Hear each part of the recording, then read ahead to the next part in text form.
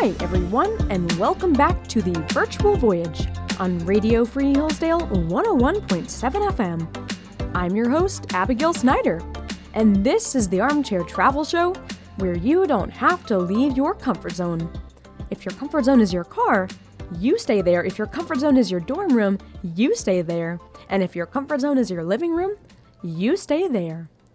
Last time on the Virtual Voyage, we had just arrived in Ein Gedi, the natural oasis in the middle of the desert, right here in Israel. Right now, we're standing in front of the huge 120-foot waterfall. Actually, go ahead and just sit here since it's nice and it's cool, and let's recap what we did last time. We learned that the place we're in right now, Ein Gedi, translates in English to Spring of the Young Goat. I'm honestly not sure where the young goat part comes in all of this, but we do know that there are springs all around, and we've gotten to see some already. Now, we know that's crazy because right now we're in the literal Dead Sea region, and as per the name, everything should be dead, right? So it's an amazing aspect of creation that we're standing in this oasis, which has water and trees and green plants, so it's totally unexpected. Since this is an oasis, there's lots of wildlife around, right, as we saw last time. Do you remember we saw 3 animals? Ibex, second one was hyrax, yep, and the third one was the wild boar. Now the ibex, oh, that was so cool. It's a mountain goat, and it's able to walk up the side of cliffs. It's absolutely crazy. And we talked about how the ibex was mentioned in Job, the book of Job in the Bible, as a way for God to show his thoughtfulness in his creation. Well, remember that God created the ibex to give birth in a specific position so that the young would not go tumbling down the cliff at birth. But other passages in the Bible mention ibexes, and one I'd like to reference is actually from Deuteronomy, which is in the Torah.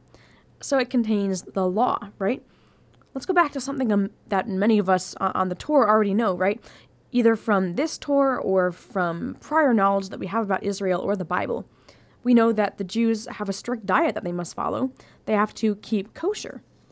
And we've seen a few parts of kosher law up to now, such as not eating milk and meat products together, right? That's a main one that I like to go back to and think about in terms of kosher, but there really is a lot to keep track of beyond that.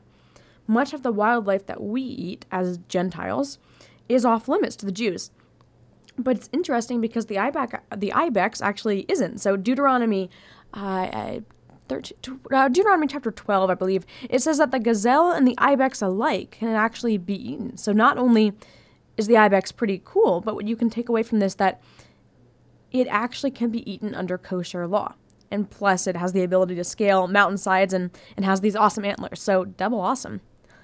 Oh, I just thought of something interesting because I mentioned the Torah, right? And this is a bit of a tangent, but it's something I've been meaning to tell you because, well, it's important. I know our tangents seem to happen a lot, but that's part of being on a tour in Israel where so many things connect to so many other things. Have you ever wondered why the book of Genesis is in the Torah? It talks about how the world was founded by God. It doesn't necessarily seem appropriate, at least in my mind, for it to be part of the law section of the Tanakh, the Old Testament, right, according to us. So while the book of Genesis doesn't lay out the law for what the Jews may eat or how they are to worship, it does lay out the law for how the universe is governed and how the universe is to operate. So that's really why I think that the book of Genesis belongs in the Torah and why it's fitting in that section with the other 4 books that are laying out more specific, what we might consider to be more specific laws and prohibitions, right? Many people skip past the Torah, and before I traveled to Israel, I was one of them. But then when we're here, we see the significance of the Torah and how it's kept and followed to this day, and it gains significance. I mean, think about it. You and I would have skipped past the verse in the Torah that says, don't cook a young goat in its mother's milk, right? We would have glazed right on past that until all of a sudden we couldn't get cheeseburgers in Israel because of the Jews following that command today. After we get to witness firsthand the rules that the Jews follow based on the instructions in the Torah, it's more understandable and relatable for us, which makes us have an interest to look into it more. Okay, another side note. I just mentioned the word Tanakh, right? And I've defined that as the Old Testament. Well, Christians call it the Old Testament because we also have a New Testament, right? And to Jews, the Tanakh, what we call the Old Testament, really is just the Bible because they only have what we will define as the Old Testament. So while the Tanakh is the Old Testament, you might wonder why it's called that. Well, Tanakh is actually an acronym for 3 words: Torah, Nevi'im, and Ketuvim. So the Torah is the law. That's the first 5 books of the Bible, right? Genesis through Deuteronomy. The Nevi'im is the prophets, people like Ezekiel, Isaiah, Daniel, right? People writing about prophecy, about things that will happen. And then the Ketuvim are the writings. So that's going to be everything else that's not Torah or prophets, like the Psalms, the Proverbs, the Ecclesiastes, some of the documents that we have in the Old Testament, right, that just aren't law and aren't prophets. So that's kind of just the random section, you could say. So that's actually Tanakh. Now you know. So back to Ein Gedi here on the Virtual Voyage on Radio Free Hillsdale 101.7 FM. The next animal we saw here was the hyrax. Remember the cute little rock badger? Oh my goodness, I love them. If I could have a pet hyrax, I totally would, but I'm not sure I'd make it out of Ben Gurion Airport with that in my bag. But remember the cute little rock badger we saw? And we might even see more hiding in the rocks over here. Who knows? So keep your eyes peeled. So we talked about how ibexes are able to be eaten by the Jews as part of kosher law, but interestingly, the hyrax is not. A few chapters later in Deuteronomy, after the ibex is mentioned, there's a prohibition actually not to eat the hyrax. It says, "Of those that chew the cud or have cloven hooves, you shall not eat, such as these, the camel, the hare, and the rock hyrax. For they chew the cud, but do not have cloven hooves. They are unclean for you." And that's from Deuteronomy 14.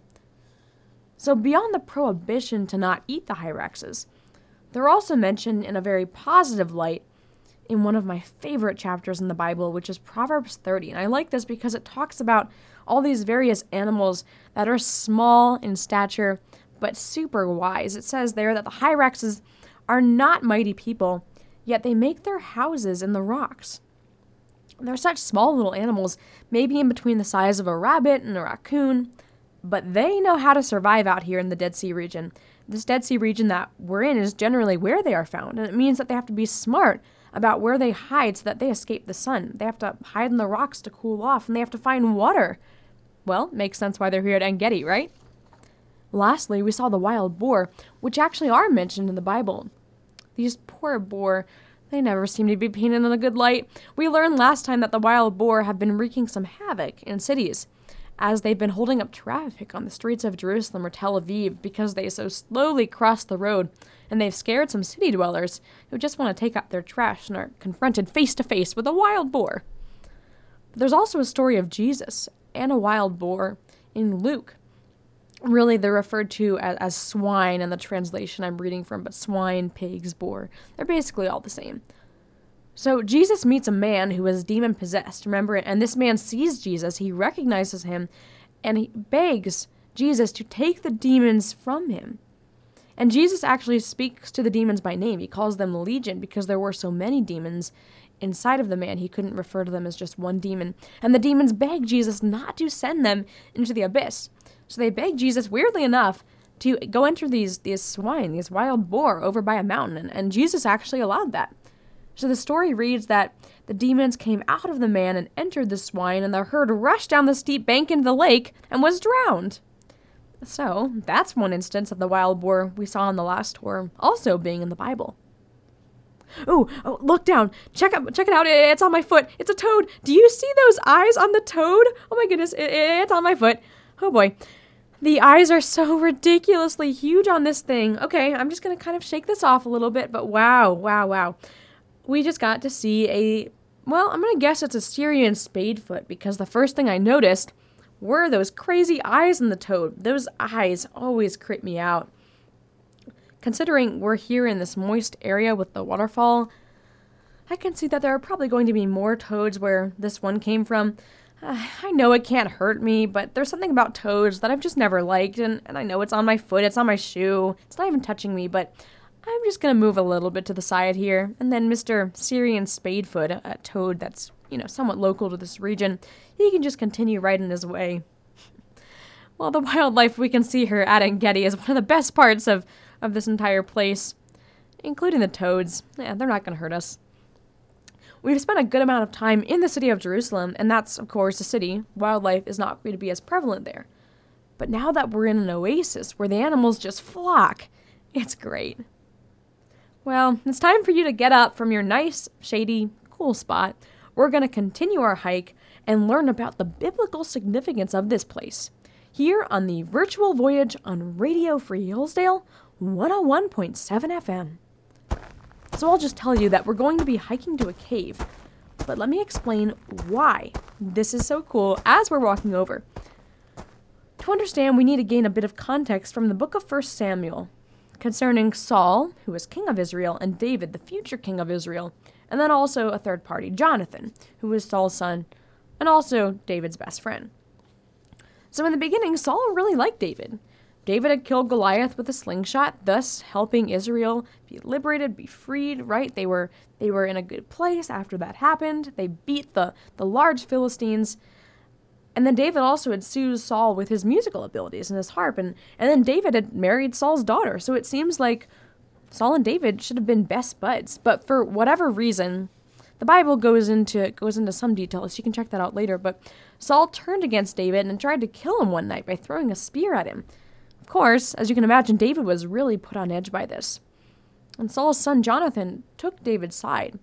And when he saw his father was trying to kill his best friend, he made a covenant with David and said that they would always be friends. But he also instructed David that he needed to leave to save his life.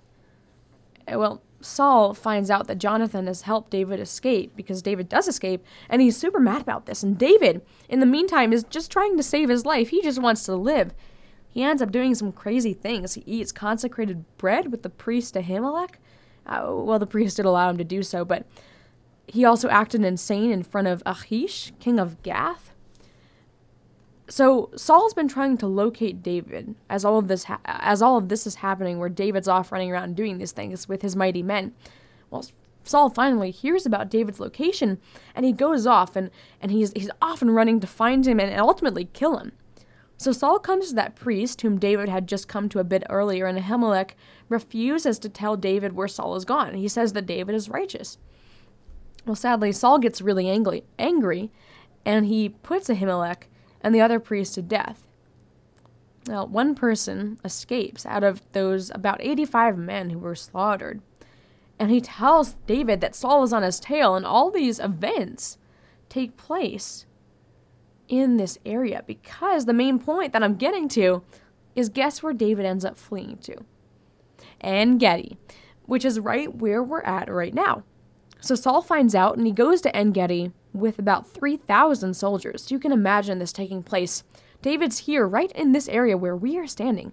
He's here with a few of his men, just trying to keep their lives. They're ducking in and out of the caves and on the path that we've walked on, and they're trying to go in between the waterfalls, and with every corner that they turn, they watch out for Saul.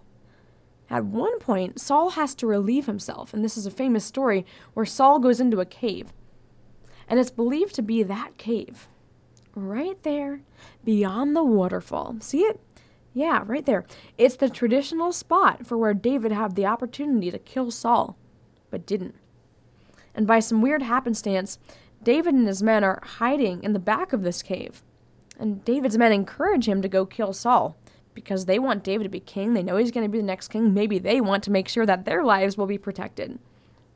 They say it's perfect, right? Saul's alone using the bathroom. He's defenseless. But David refuses to listen to his men. He's not going to kill Saul.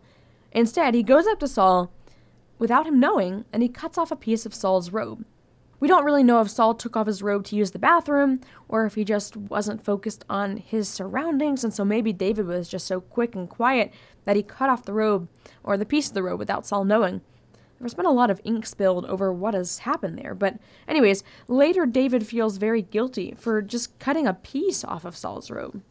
So after Saul gets out of the cave, David calls out to him, and he tells him that he would not lift his hand against the Lord's anointed. And he holds up that piece of his robe. I like what 1 Samuel 24, verse 11 says. It's David speaking. "Now, my father, see the edge of your robe in my hand. For in that I cut off the edge of your robe and did not kill you.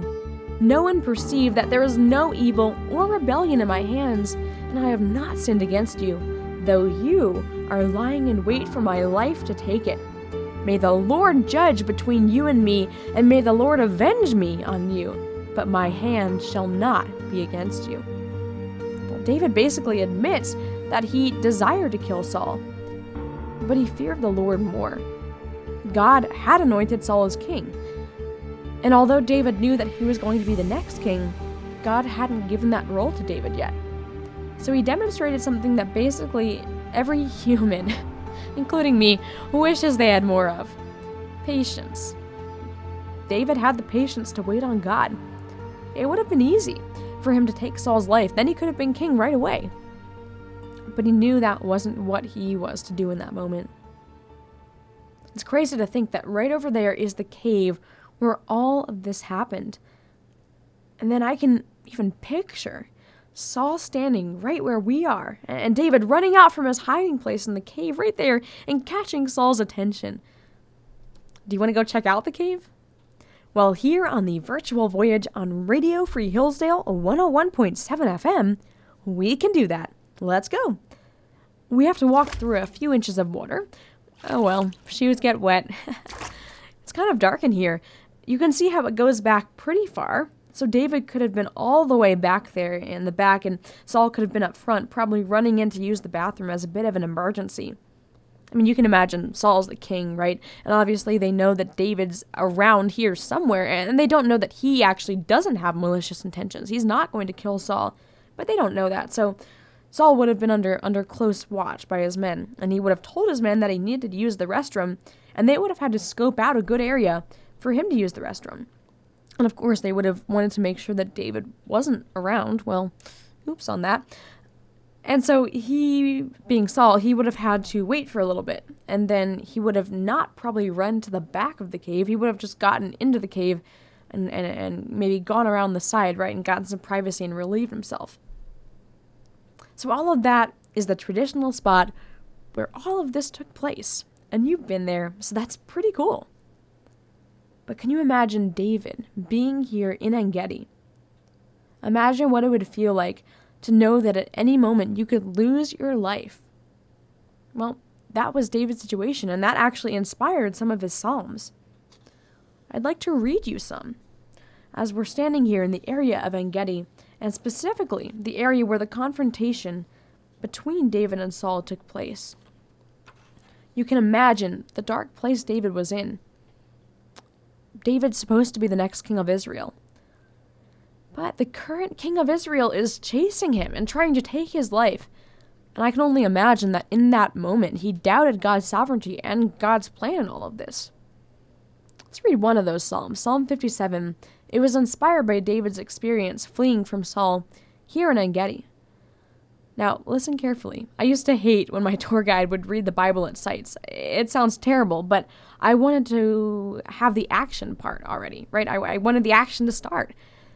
I could read the stories later, I thought, but, well, there's something about being at these sites and experiencing them with our own eyes, plus reading the scripture, that somehow equals more significance. It's like a little equation there. So listen to this psalm. Be gracious to me, God, be gracious to me, for my soul takes refuge in you, and in the shadow of your wings I will take refuge until destruction passes by. I will cry to God Most High, to God who accomplishes all things for me. He will send from heaven and save me. He rebukes the one who tramples upon me. God will send his favor and his truth. My soul is among lions.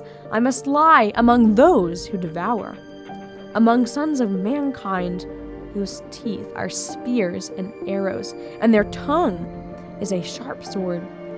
Be exalted above the heavens, God. May your glory be above all the earth. They have prepared a net for my steps. My soul is bowed down. They dug a pit before me. They themselves have fallen into the midst of it. My heart is steadfast, God. My heart is steadfast. I will sing, yes, I will sing praises. Awake, my glory. Awake, harp and lyre.